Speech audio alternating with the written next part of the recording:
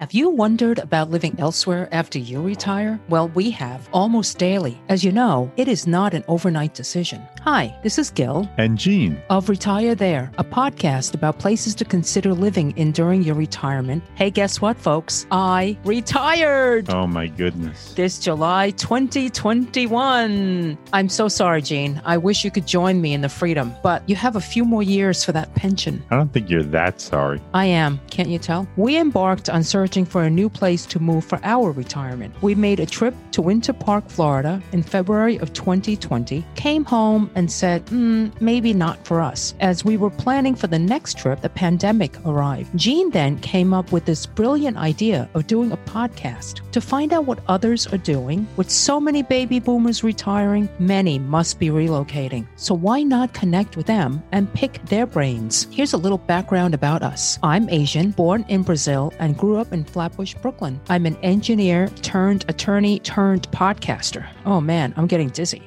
Yes, you are. Thanks. I recently retired from my job practicing higher education law within a university. No more students, faculty, or staff. Whoa, this is going to be great. I love the college environment, but what do I honestly love even more? Sleeping in, not setting an alarm, staying up all hours, binging crime drama and silly romantic comedies, developing the podcast, volunteering. Okay, let me stop. More to come, people. More to come. Jane? I'm not Asian. And as Gil mentioned, I'm not retired. I'm just plain tired. I'm sorry. Born and raised in Long Island, New York, a place I've always wanted to leave. We've lived in Brooklyn, New York for many years and have been thinking about our future home. I'm a law librarian working in a court who loves his job, but we're retired by the time we select our ideal location. Don't know about that.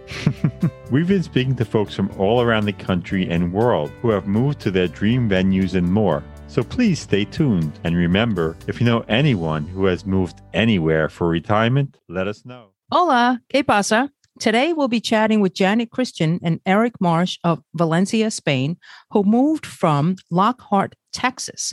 And that's about south of Austin by half an hour. Valencia is the third largest city in Spain after Madrid and Barcelona. Located on Spain's east coast, the 2,000-year-old city boasts wide sandy beaches, striking architecture, a buzzing food scene, and culture, without the crowds found in other large Spanish cities. According to culturetrip.com, there are about 12 miles of long sandy beaches and more than 300 sunny days each year in Valencia. Gene, that's like the major majority, right? Yeah.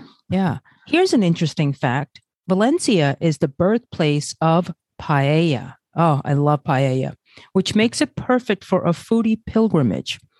Now, also, according to culturetrip.com, for authentic paella valenciana made with chicken or rabbit, white beans, and snails, you should visit La Pepica, a Valencian institution by the beach once frequented by Ernest Hemingway. Whoa. So here's a little bit about our guests. Gene? Janet was born and raised in San Antonio, Texas.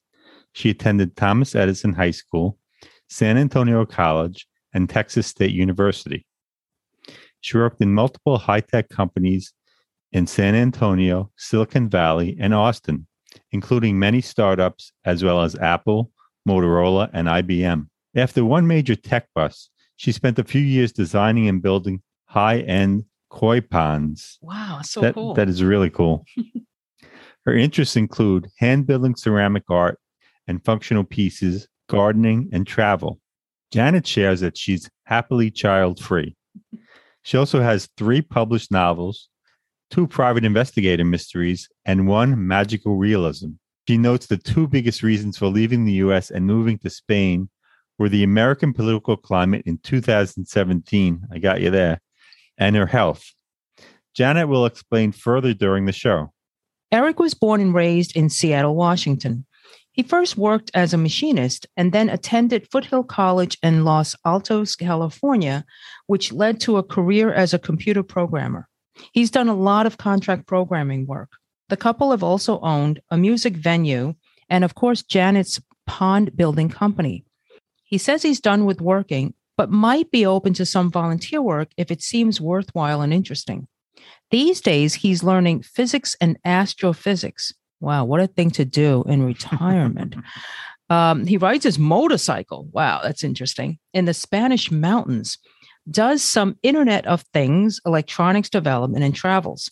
He's done some motorcycle racing in the past and still enjoys motorsports. Wow, you guys are both quite daredevils. Well, the koi pond can be a little dangerous, I guess. I don't know. He's taken up skiing again after a 50-year break, but because of COVID, he's only been able to make it to the slopes a few times. Eric has a private pilot's license. Wow, this doesn't end, Gene, but hasn't done any flying since they arrived in Spain. In part, he says, because aviation is expensive, and as retirees, it's important to watch your budget. The couple has spent hundreds of hours scuba diving, mostly around the U.S. and the Caribbean, but as far as the Red Sea. Wow. They own property on the island of Roatan in Honduras, where they had planned to retire, but Honduras became dangerous. They decided to live in Europe rather than on an island. So, Janet and Eric, we are thrilled to have you here. Welcome to Retire There. Why did you want to leave the States, and how did you decide on Valencia? It is a fascinating story, actually. We've been all over Europe with kind of a half an eye on looking for, as they say over here, a holiday home, a place we could come part-time after we retired. But on a holiday in the Czech Republic, we met a couple who could not say enough good things about Valencia. We had not been to Spain because of the bullfighting. I really had a problem with that. So we had avoided Spain. Rosalind went on and on about how beautiful it was, how we had to come. So it was only a few weeks later when certain incidents in late 2016 prompted us to decide to move. Eric said, "Where do you want to move?" And I said, "Valencia. Why not?" So Here we are. Wow. Throw my percentage in here, my 2 bits in here. That's part of the thing. The other part is financial. The medical situation in the U.S. has really started to become untenable. It's extremely expensive. The services weren't so great. And I got to thinking that there just might be some better choices, not to mention the fact that overall atmosphere, it seems like people are living their lives under high stress constantly. And one of the things I really loved about Europe when we started to see it is that the pace of life is slower, that human rights are considered to be a very important thing. You will see, for example, in the EU manifesto, human rights are written in, and that includes such things as having a couple of months of vacation time. You will see various nations investing money in the arts and things like that. There is a much improved standard of living for people who are at the lower end of the economic scale. And one of the things that I really loved was art in public places. It seems like we have a little bit of that in the U.S., but here it is everywhere. I mean, town squares. Here in Spain, you can drive around a lot of roundabouts, and if they don't have a garden in the middle of the roundabout, they've got a statue or something. Oh, so it's nice. a mindset. It's much more, I guess you could say, human and humane. When I started seeing this for a while, it really became attractive to me. And when it came time to make a decision, I really wanted to give it a go. I love Europe, and the south of Europe is even better for retirees because it's affordable, it's got good weather, and they're welcoming.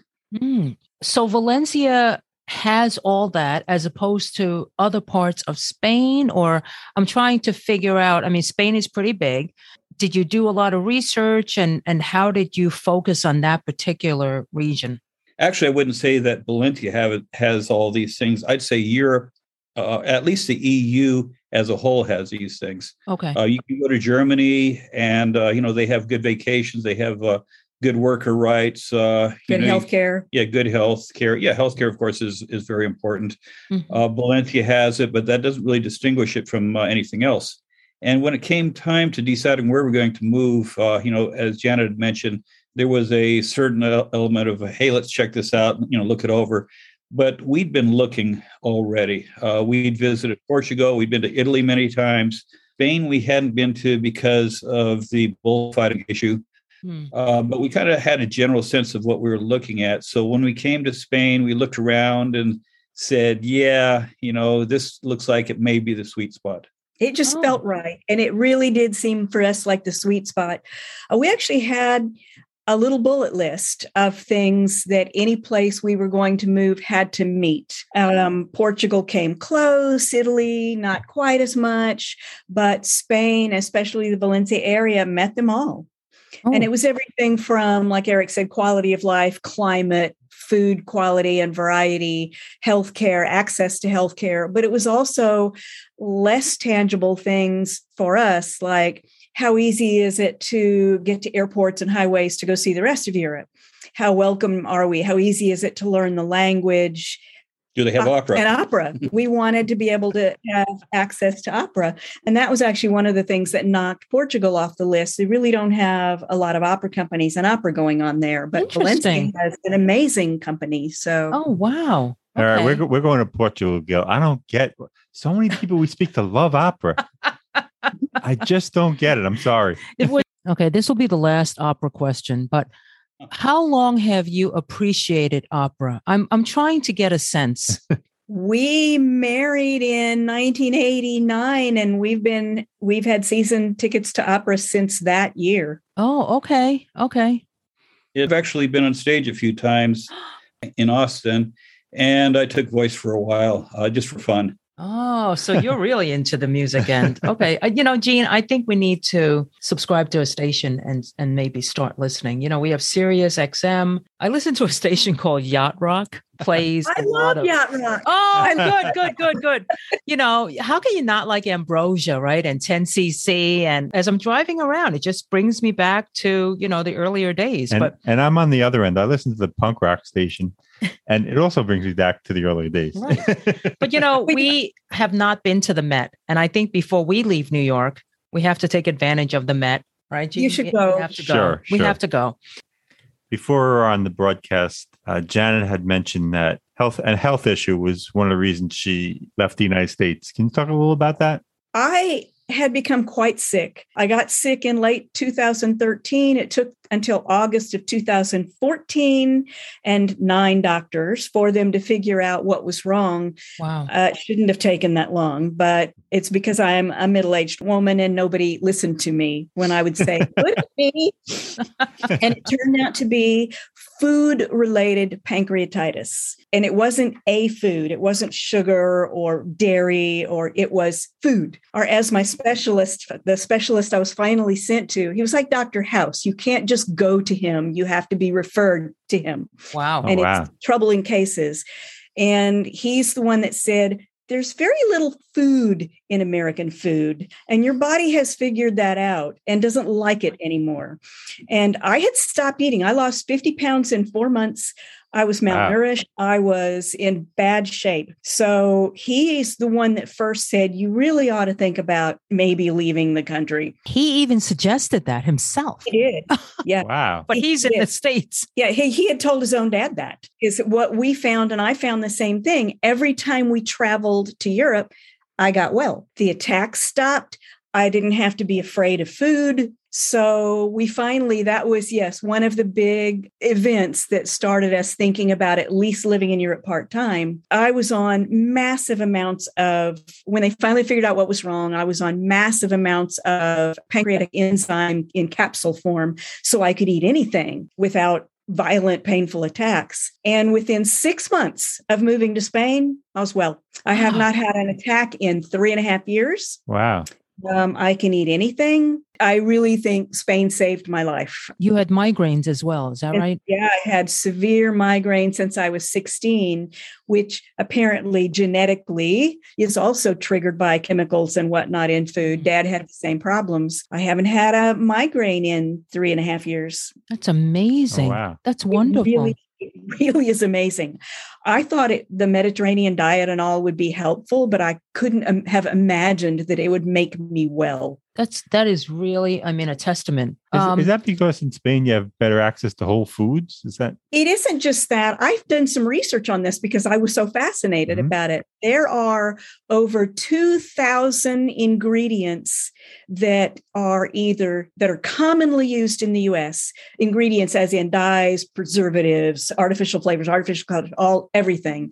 Over 2,000 that are either banned or severely controlled by the EU. Oh. The food here is, quote, cleaner. Okay. It just has less crap in it. Right. Yeah. I mean, I don't know why people need food dye. Yeah, I heard one time that in the U.S., the philosophy is you can put something in a food until it is demonstrated to be unhealthy. And in Europe, you can't put something in a food until it's been demonstrated to be healthy. If you think from that perspective, then you're not going to reach out for all the preservatives. I didn't eat junk food in the U.S. I don't generally, like McDonald's, Burger King, all that. We almost never ever ate anything like that. So it wasn't that I had a really bad diet. We were eating chicken breasts and potatoes and all that you would think you should eat. Right. But it's what they're fed. Depending on what those chickens are fed, that goes into us. Right. Exactly. Well, the other thing, what you were saying about preserving your food, the bottom line is that you just go shopping more often because stuff does not have a long shelf life. Yeah.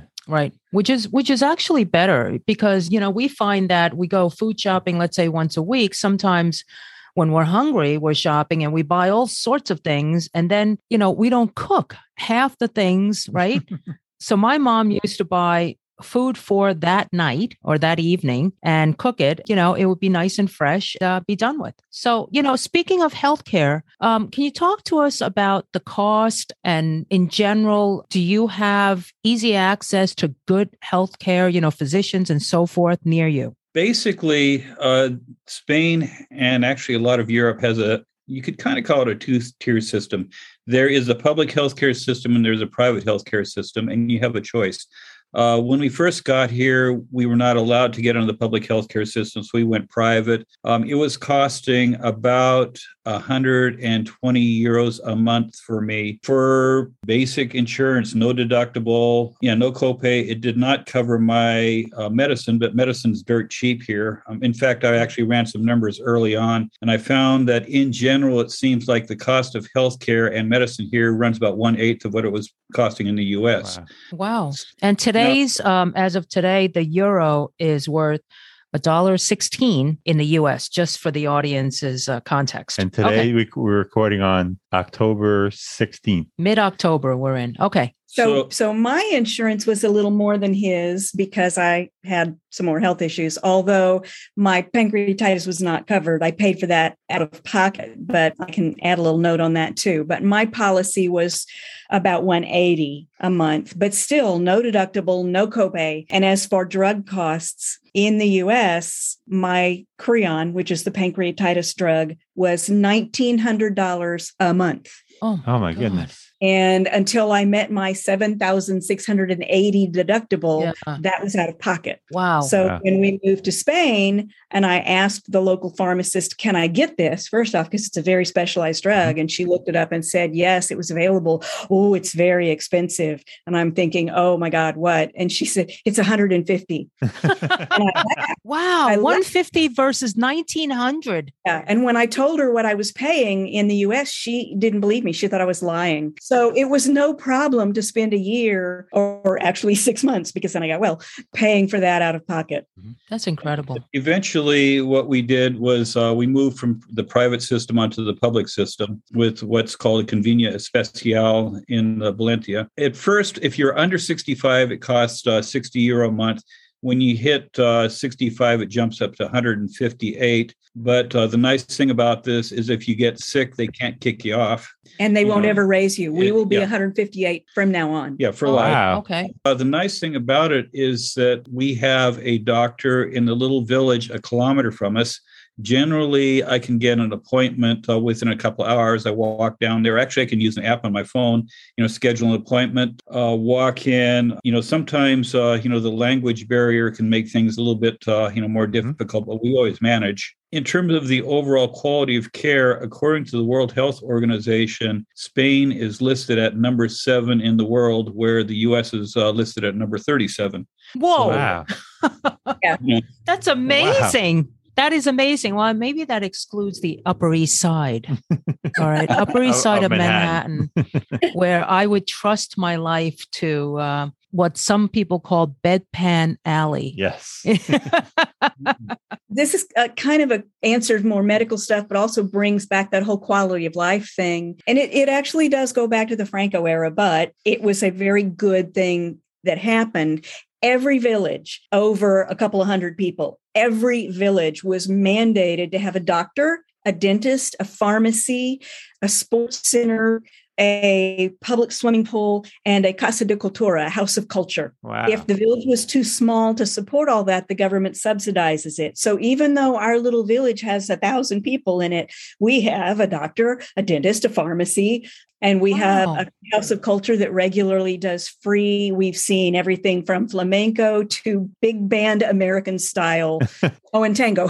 And tango. What does your status have to be to get the public health care? It's called Convenio Especial. It was originally, if you are self-employed in Spain, that's what they called the part you were paying into to get healthcare. It's kind of like paying into Social Security. Last year or 2 years ago, they changed the laws so that non-self-employed people like us that are just here living retired, didn't have to pay self-employment tax.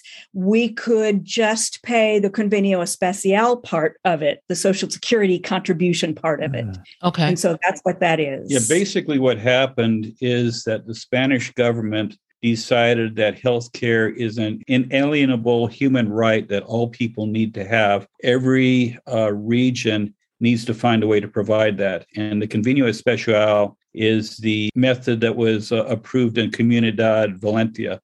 Other regions may have their own solution. Like say, the important thing is that there are basic human rights, and healthcare is considered to be one of them. And how long do you have to live in Spain to get that status? Well, the first year as a non-EU resident, the first year you're required to have private insurance as part of your resident visa.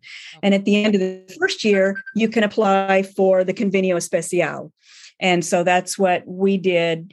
We are coming on 5 years of residency now, at which point we can then apply to become permanent residents, which just means we don't have to prove our financial viability and do a police check every so often.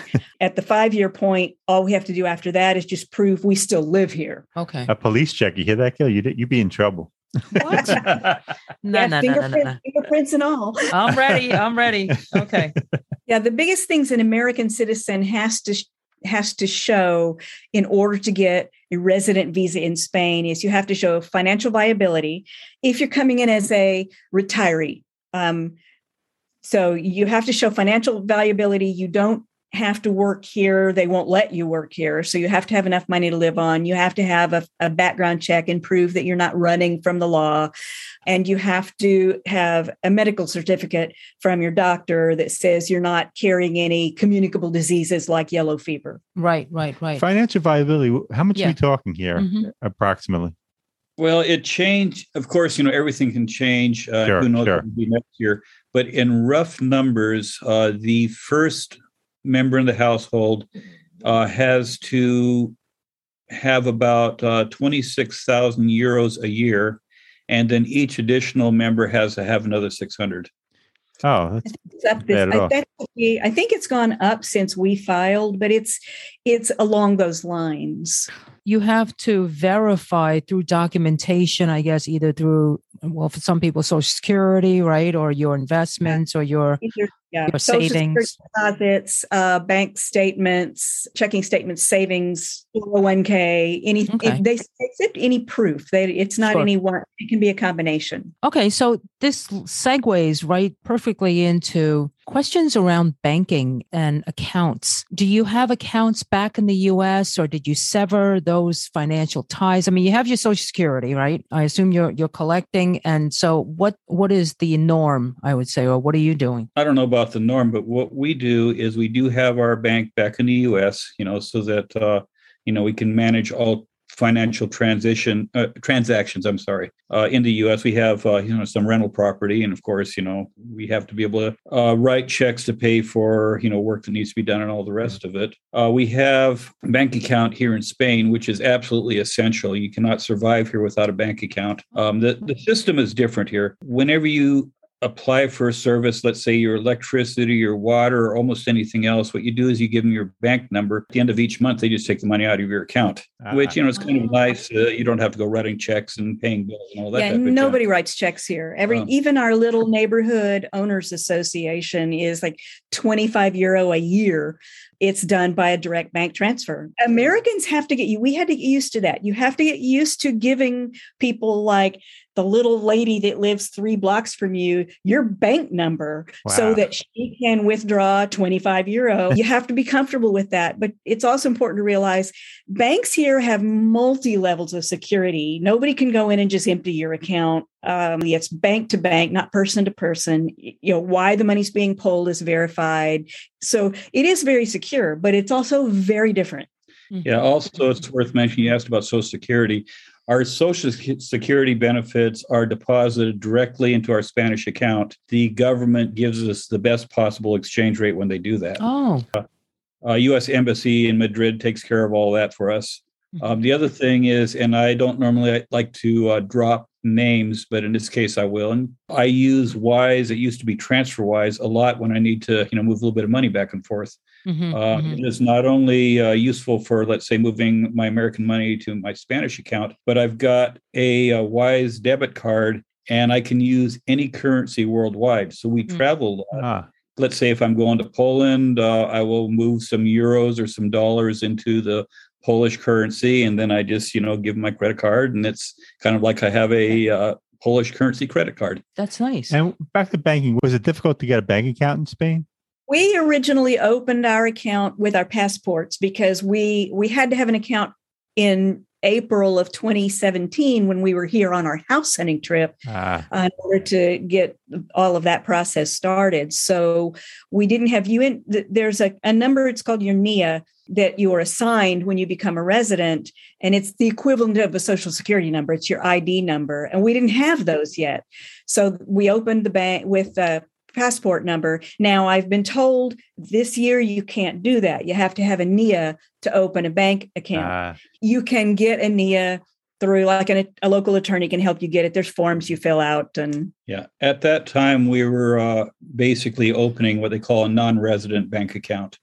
That's something that you're going to have to look into and find out what the current status is. After we'd been here for a while, we transitioned from non-resident to a resident account. And do you need to carry cash around? Yeah. Oh, yeah. I always, keep a little bit in my pocket. It's good if I'm going to maybe a cafe for a coffee or something. But I use the card a lot too.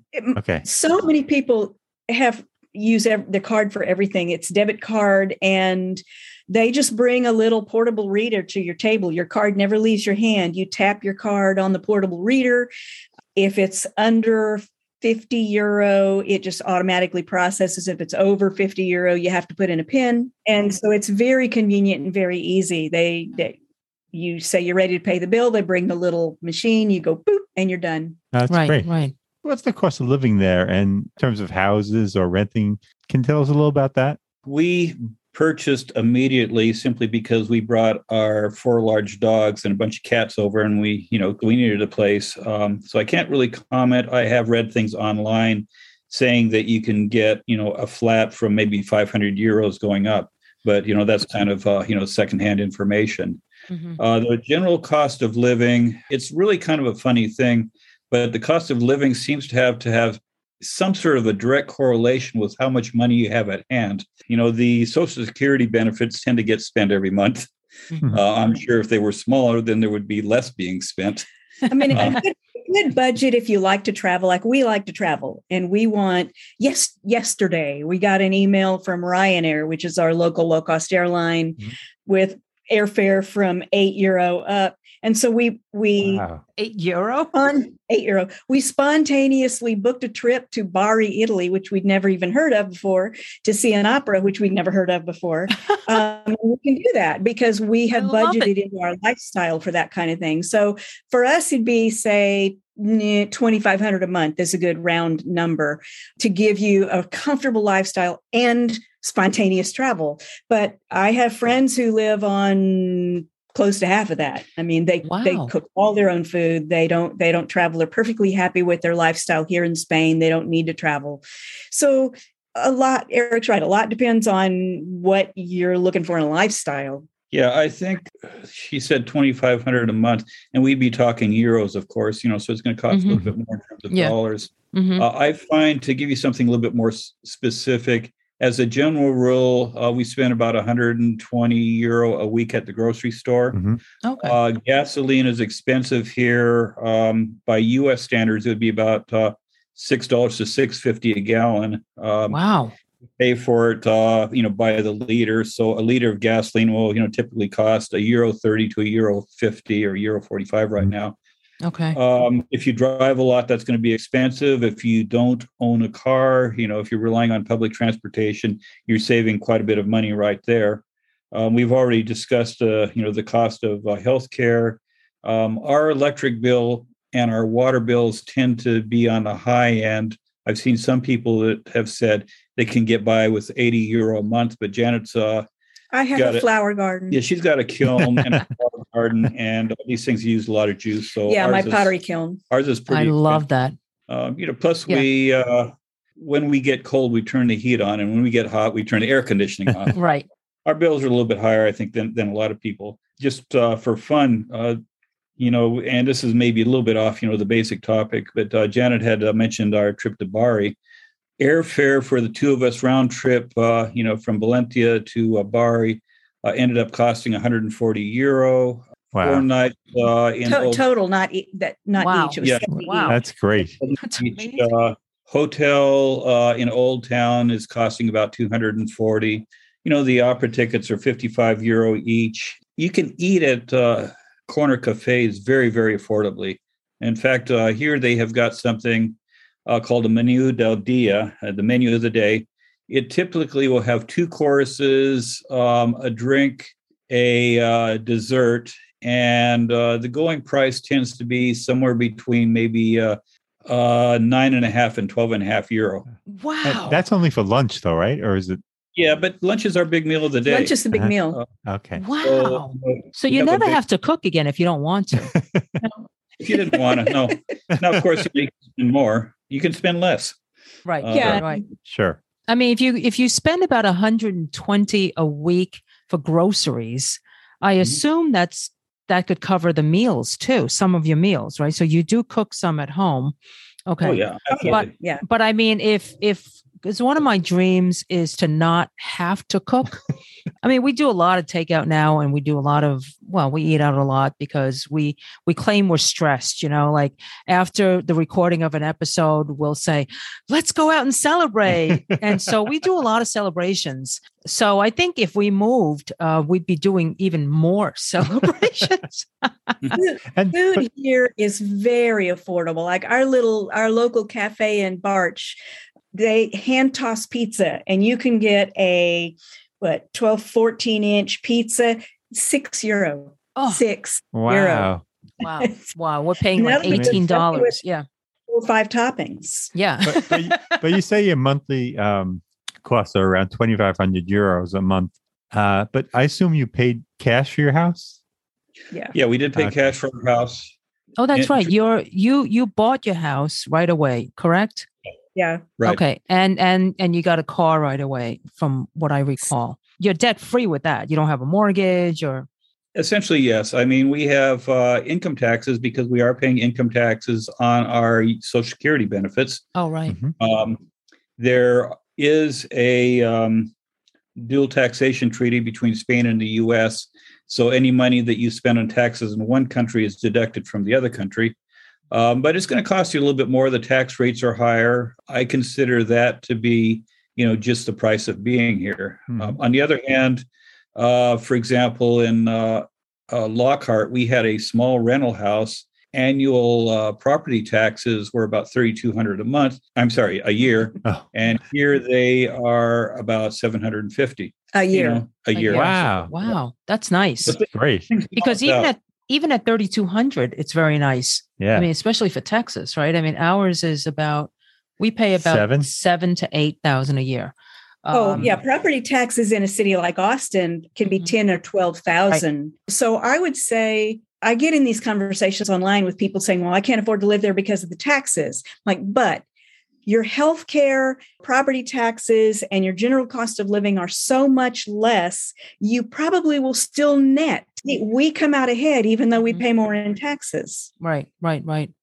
Now, I remember in our earlier conversation, in terms of housing, in our earlier conversation, you had mentioned Nick Snelling. I understand he's a realtor, and also he's a host on, is it HGTV's House Hunters International? Yes. We found him when we decided to move. I started looking online at properties. Spain is weird with properties. There's no multiple listing service. There are just various property listing sites, and you go out and you start searching. And I was seeing things that looked interesting, but I, of course, didn't know how to arrange to see them when we came over.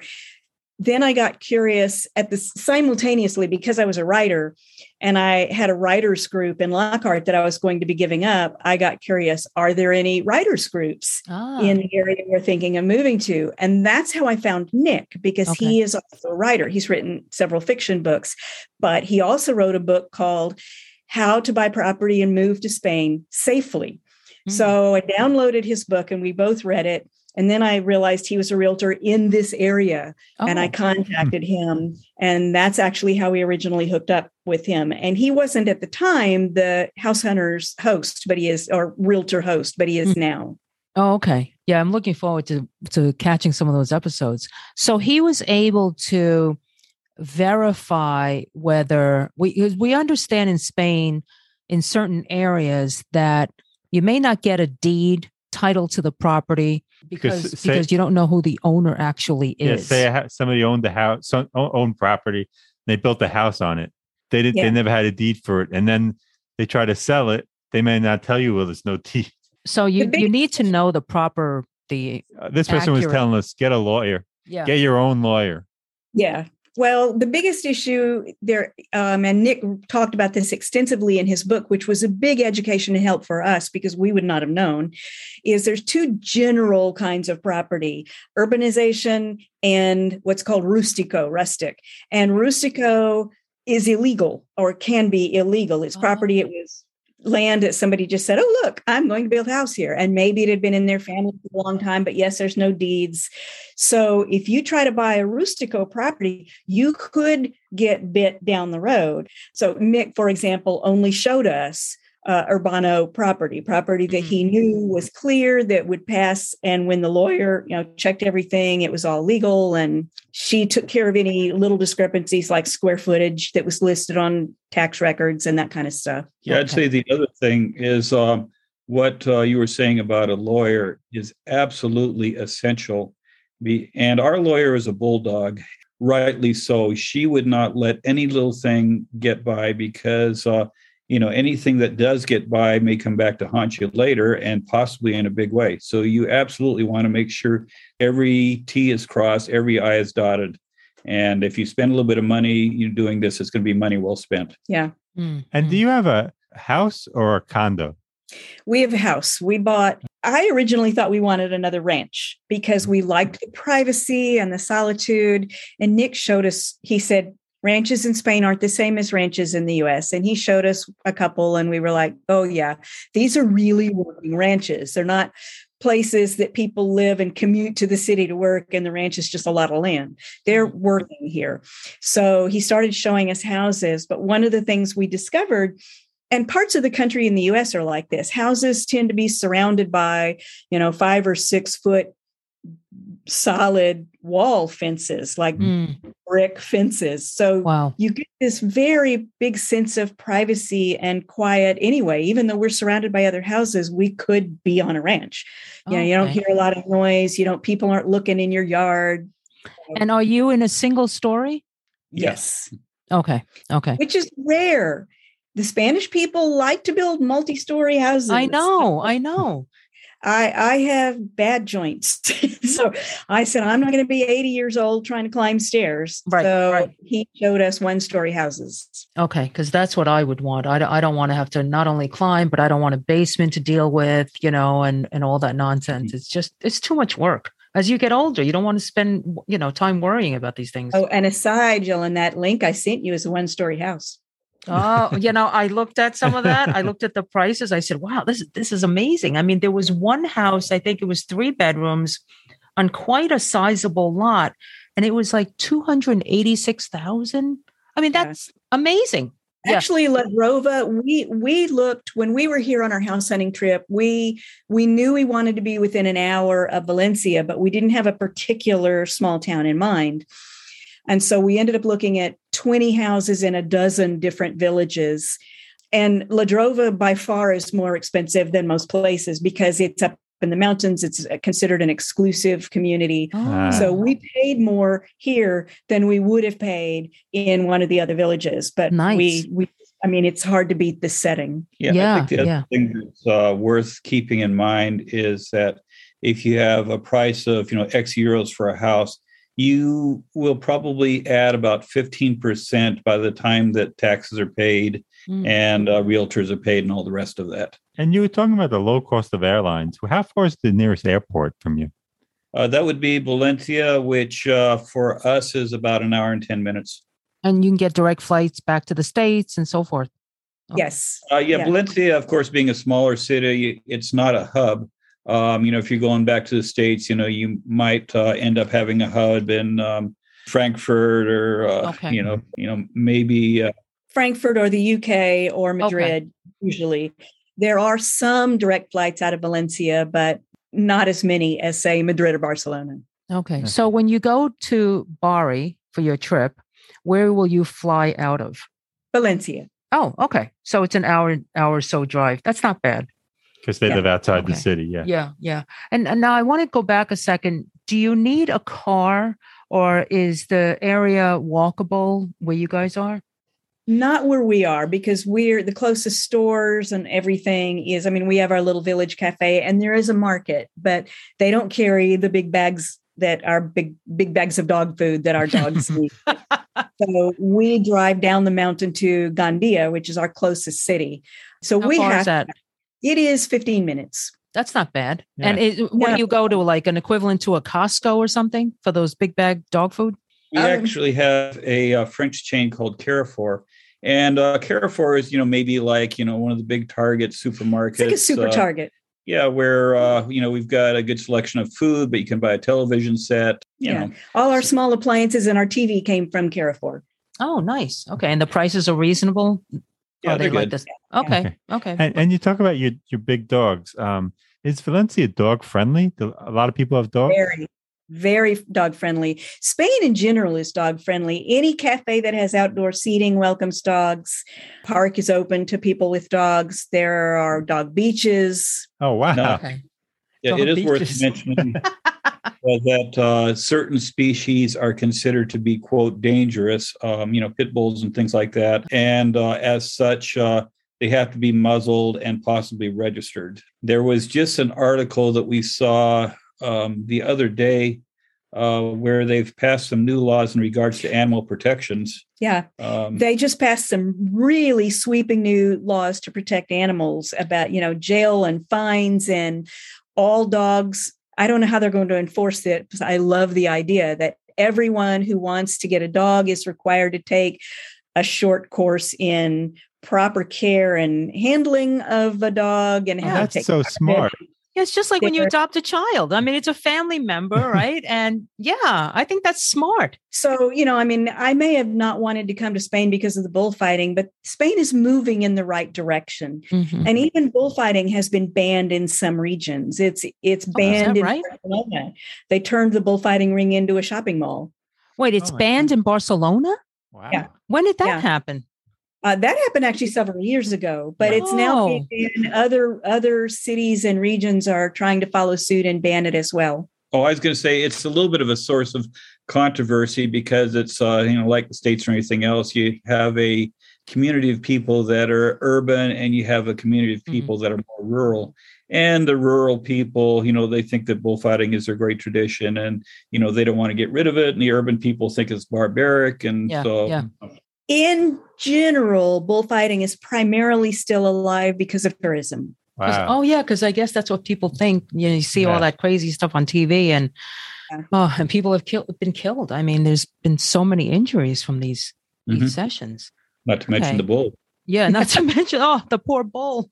Are you guys, how is your Spanish? And do you need to know Spanish where you live? We barely knew Spanish when we moved. We have been now working with Duolingo every day for close to 5 years now. That's not a way to get fluent. So this year, 2 weeks ago, in fact, we signed up at the official language school and are now actually in a Spanish class. You can get by without Spanish. I have found that the Spanish people are infinitely patient, kind, and helpful when you even make bumbling attempts to speak to them in Spanish. They are so patient and will work with you.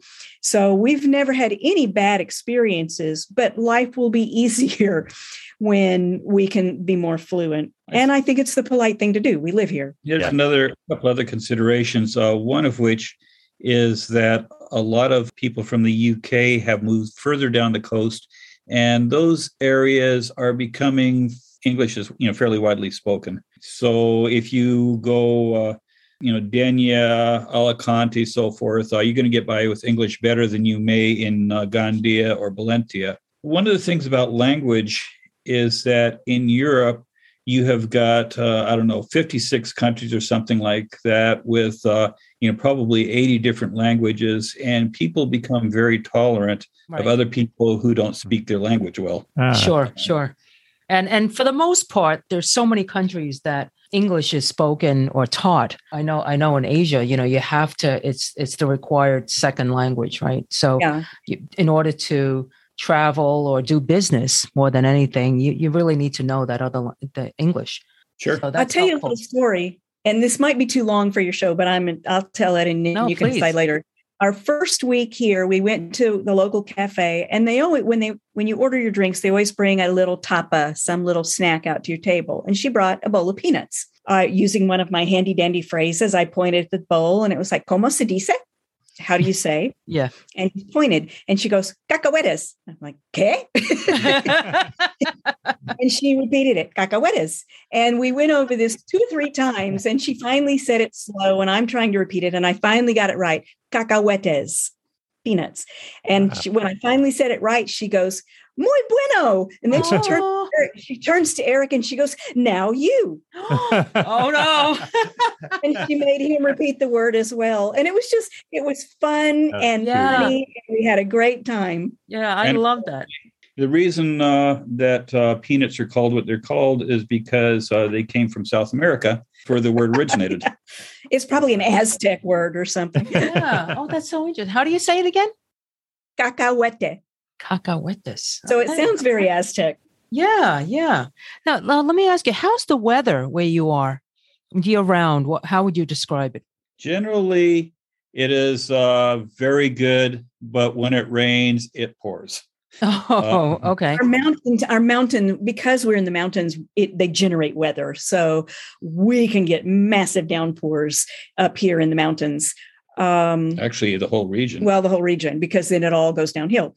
But it's been in the upper 50s, lower 60s at night with, say, mid upper 70s during the day. So it's really an ideal fall temperature.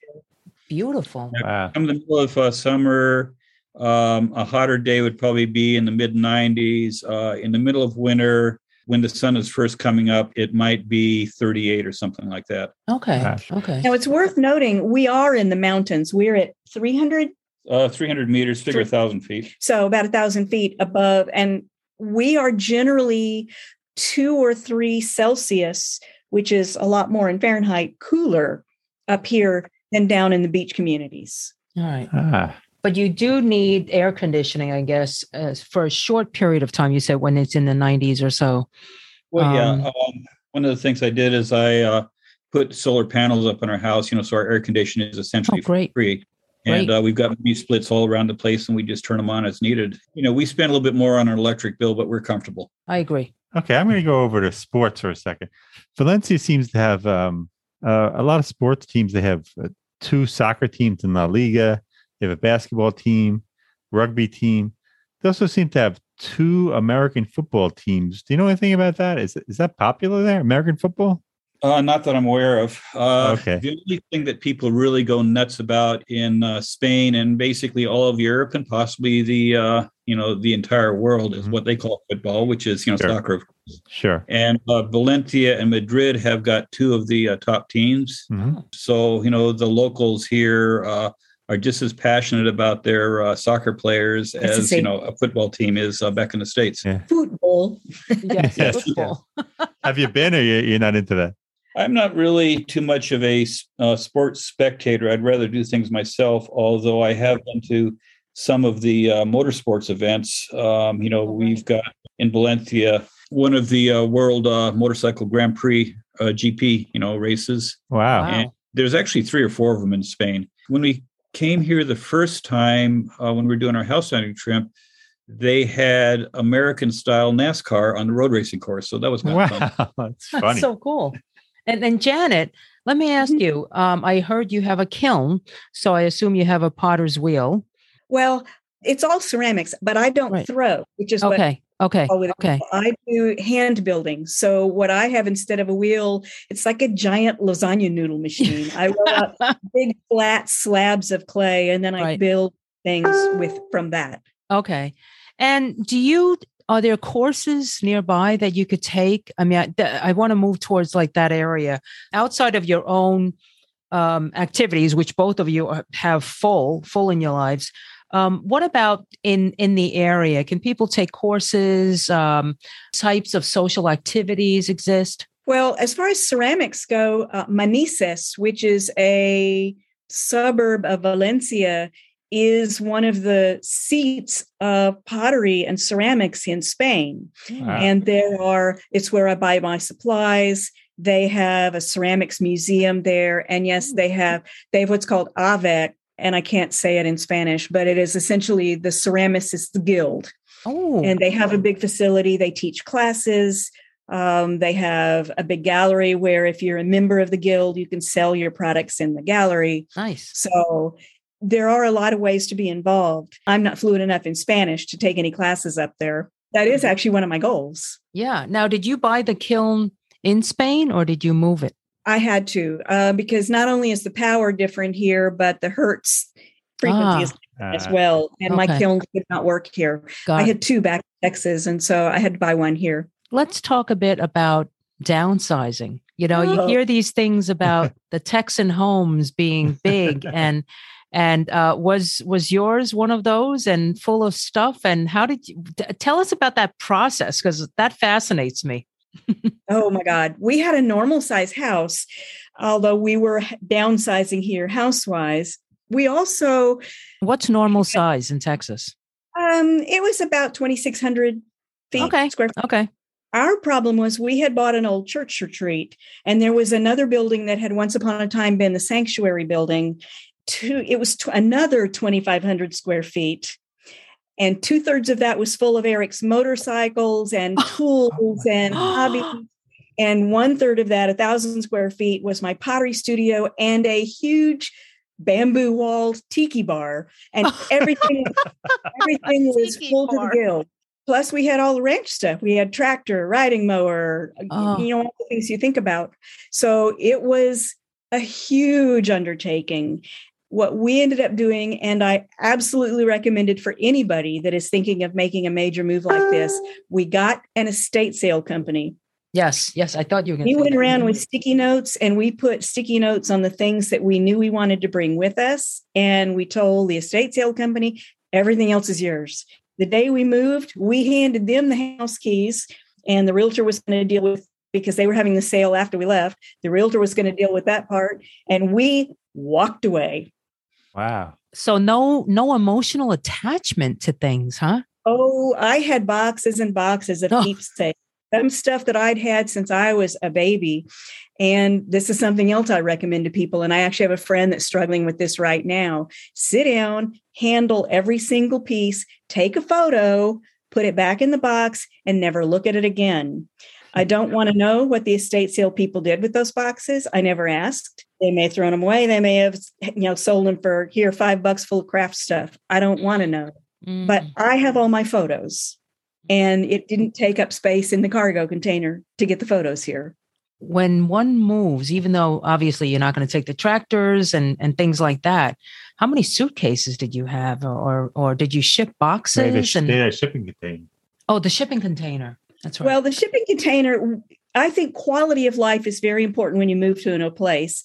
You can buy a new hair dryer, whatever. Right. They're just things. Yeah. Right. So Eric brought his motorcycle and his big rolling toolbox and things like that. I brought the contents of my pottery studio, all my tools, all my glazes. And so that way we had lifestyle things starting out here. So that's really what was in the cargo container, was that and clothes and artwork and a few pieces of art. We left a lot of art behind, but a few pieces of art. Our TV and our stereo. Yeah, we did bring the TV because it was You brought the TV? Well, it was EU compatible. Ah. So, and we knew, so we hadn't brought it. Okay. One of the things about television is, of course, the broadcast stuff is all in Spanish, which we're not quick enough to, Oh, must be so fast. Yeah. But it's most of everything that we tend to watch is internet-based anyway. So you got, Netflix, HBO, Amazon Prime, YouTube, this, that, and the other. And the nice thing about those is that they're essentially international. In terms of the technology, you don't have to worry about, a PAL versus NTSC, broadcast type thing. It's just, a feed that comes in from the router into the TV. So, right. So when you moved, you didn't get a storage unit? No, we did not. No storage unit. And someone gave me the advice, if you're going to put it in a storage unit and not see it for another year or two, why keep it at all? Yeah. Right. Good advice. Yeah. Eric, you only brought one. You only brought one motorcycle. You sold the rest?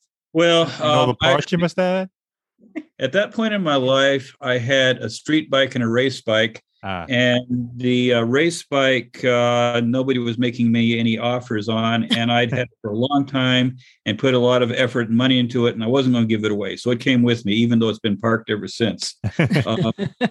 Yeah. Also had, some other various projects. I had a Pontiac Fiero with a 400-inch Chevy V8 I'd put into it. Wow.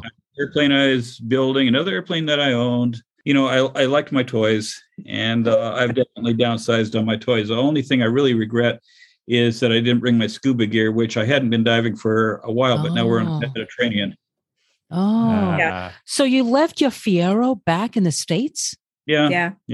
And no one wanted that? I'm sure on eBay that would have gone. No, it went in the estate sale. It was part of the estate sale. Wow. Oh, I wish I went to that estate sale. Well, we're trying to downsize too.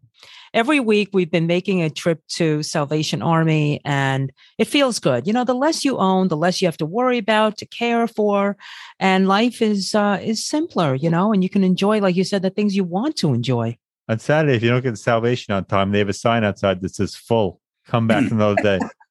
Yeah, I think during COVID, a lot of people went through this, and just kind of taking stock of what you have and what you really need to survive. And so all of these, the Goodwills and so forth have been bombarded. I mean, it's good and bad, right? I mean, it's going to help people who need it. And hopefully it is going to the right places or making it resourceful for folks who really need it. One thing that I think we need to bear in mind is that as Americans, we have a very consumer-based lifestyle. Mindset, yeah. Somewhere along the line, I came to the conclusion that when you got enough stuff, at some point you stop owning your stuff and your stuff starts owning you. Yeah, exactly. I was a collector. Because I had a tiki bar, I had over 100 tiki mugs of various events. And I had 150 unique individual martini glasses. No two were alike. And these are the kind of things it's easy. Once you get 2 or 3, it becomes a collection, and now you're stuck. You have to keep adding. I promised myself when we moved here, no more collecting. The only things we buy on our trips, if we see a very unique piece of art, a small figurine or something, we might get that. The only thing we really collect is a refrigerator magnet, and that's it. Oh, well, that's not bad. At least it's going on one, Right. Okay. I said, I don't want to be, especially because we have no kids. What's going to happen to all this anyway? So I don't want collections anymore. They're a burden. And something else when we're talking about what you bring and what you don't, this is more for Janet than myself. European style is different than American style. If you bring all your American clothes, you're always going to look a little bit out of place. Yeah, I would, if I had it to do over again, I would not bring all the clothes. I would bring enough clothes to tide me over for a couple months, and I would buy here because the styles, the fabrics, the prints, the fit is all just different enough that I always look like a tourist. That's so interesting. That's really interesting. I wouldn't have thought of that. Yeah, because there is so much European influence. Well, in the younger generation, there are these stores now, Zara, I'm sure you've heard of, that's a Spain, right? H&M. Their clothing is so international. Or maybe the US is heavily influenced by some of this, but their inventory is changed so quickly. It's all about mass buying and cheap quality and what have you. That I didn't even think that there would be that much of a noticeable difference in clothing. But is it more for women than men, though? I think men. Yeah, very much. Yeah. Get away with anything. I bought a lot from JCPenney because it fits that their products fit me well. Right. They really stood out. Brighter colors and different kinds of fit and more polyester-based fabrics or blends with polyester in them. And that's just not really a European thing. Oh, right. They do use like more cotton, right? The 100%. Cotton, linen, much more natural. It might have a little polyester in it to keep it from wrinkling, but it never looks polyester. That's so nice. That's really good. So when you realized that, did you go out and buy new clothes in Spain? Ooh. I did. Well, also because I got well, I started gaining weight. I mean, I had dropped that 50 pounds. Oh, wow. So when I started gaining some weight, I had to go buy clothes anyway. Oh, that's good always excuse, good excuse, Jean. I know. Okay. All right. I think we've covered a lot, right? I think we've covered all the high points that we wanted to. You guys have been wonderful. Any words of advice for people wishing to, emulate your journey? I do have one that we didn't touch on at all, and that's pets. Okay. We were bringing all 4 of our dogs. You're limited. The dogs were going in cargo, and we hired a transport company to deal with that. That's a very smart way to do it. Okay. Because they know customs, they have more access to get the pets in and out of cargo areas than we would. So the dogs had more personal care than we could have given them. They have to have EU certified microchips, which means they're 9-digit chips. They have to have current rabies shots and medical certificates signed by a vet. We did the paperwork with our vet, and then the transport company did everything else, door to door. They picked them up at the ranch. They delivered them to our house here in Valencia. Wow. Well taken care of. Yeah. Yeah. Cats are a little different. Usually you can take your cat in coach or in the cabin with you, but you're only allowed 1 cat per person. So we had 10 cats. It's a ranch. You had 10 cats? It's a ranch, and cats would show up. A new cat showed up. You moved 10 cats to Europe? Oh, no. We were only allowed to take 1 cat each. Right, so, right. We knew we had to make 2 trips because of visas and whatnot. So we knew we could bring 4 cats. Okay. We picked 2 that were going to initially come with us, 1 at each of our feet in a soft carrier. They have to be able to go under the seat in front of you. So it has to be a small soft carrier. And then when we flew back a month later to deal with some paperwork, we were going to pick up 2 others that friends had kept, but the friends wanted to keep them. That's something people need to know. They have to be microchipped. They have to have health certificates. And it's a long and arduous trip for an animal. Yeah. Pet transport is a really good idea. Yeah. If I was to say any last words or advice, the Americans that seem to make it here are people who have a sense of adventure, who are open-minded and willing to, put up with new challenges. We've had some people that have come here and it, hasn't really worked out for them. But the people that seem to thrive here are the ones that are willing to say, oh, yeah, let's hop in the car and drive up to Germany and, see some Christmas markets or something. You have to be able to adapt to what the Spanish would call tranquilo. It's just don't let the slower pace of life get you. Don't let the afternoon siesta when you can't go to the store at 2:30 in the afternoon bother you. If you can let go of all of that mindset of I want it now, I want it this way, and just say, it'll happen. It'll be okay. You'll be a happy person and fit in really well here. There's a concept here called sobremesa, and it has to do with dining. In the US, if you go to now here the main meal is generally lunch, but let's just call it dinner. You go to dinner in the US, you have your table for a certain amount of time because somebody else is waiting to get your table and the wait staff wants their tips. In Spain, sobremesa, that's your table. You want to sit there for 6 hours? It's your table. Oh, that's so great. They want to enjoy your meal. They want you to relax and spend time with your friends. That's what it's all about. It's not about eat, get out. I need my next tips. Wait staff here doesn't generally get tips. You might leave €1 or 2, but they don't depend on tips. They're paid a living wage. Right. So that's great. That kind of mindset, that's just one little nutshell example of the mindset difference between the US and Spain is the difference between you have your 45 minutes because there's another reservation versus sobremesa. It's yours. Right. When the wait staff stands by you and you feel so pressured to leave, I can't stand that. Right. They will not come to you. You have to ask for the bill when you're finally ready for it. They will never bring it to you. That's so great. Yeah. Okay. On that note, is it time for a meal, Jean?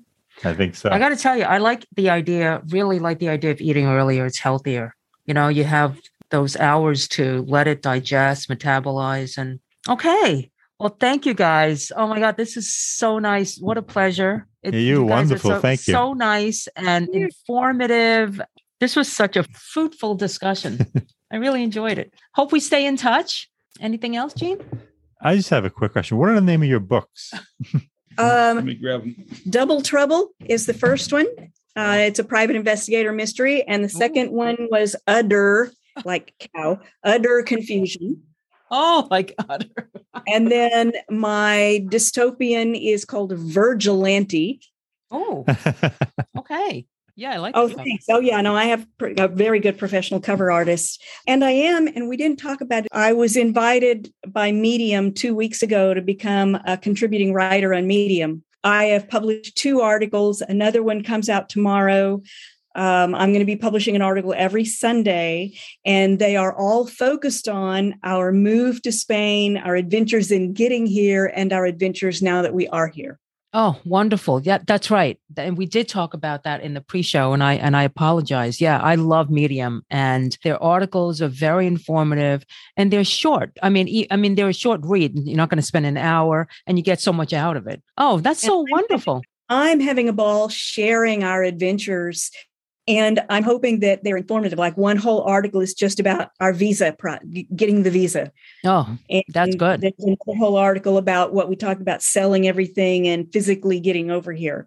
So I'm hoping that they are also informative for people that are thinking along the same lines. Yeah, absolutely. Okay, wonderful. Thank you.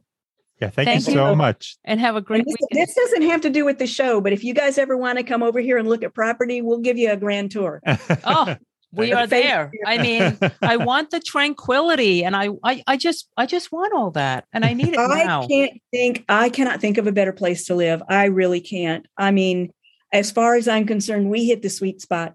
So you all have no regrets? No. I miss Tex-Mex. I miss Mexico too. But other than that, no, not a regret. Okay, your next trip, back to the States, you can always get as much as you want. I have no desire to go back. Oh, there you go. All right. Take care. Thank you so much. You too. Okay. Bye-bye. Bye. We hope you've enjoyed this episode. If you know someone who's relocated for retirement and wishes to share their story with us, please reach out to us. We'd love to hear from you. Our email address is gg@retirethere.com. Our website is retirethere.com, and you may follow us on Twitter @retirethere_.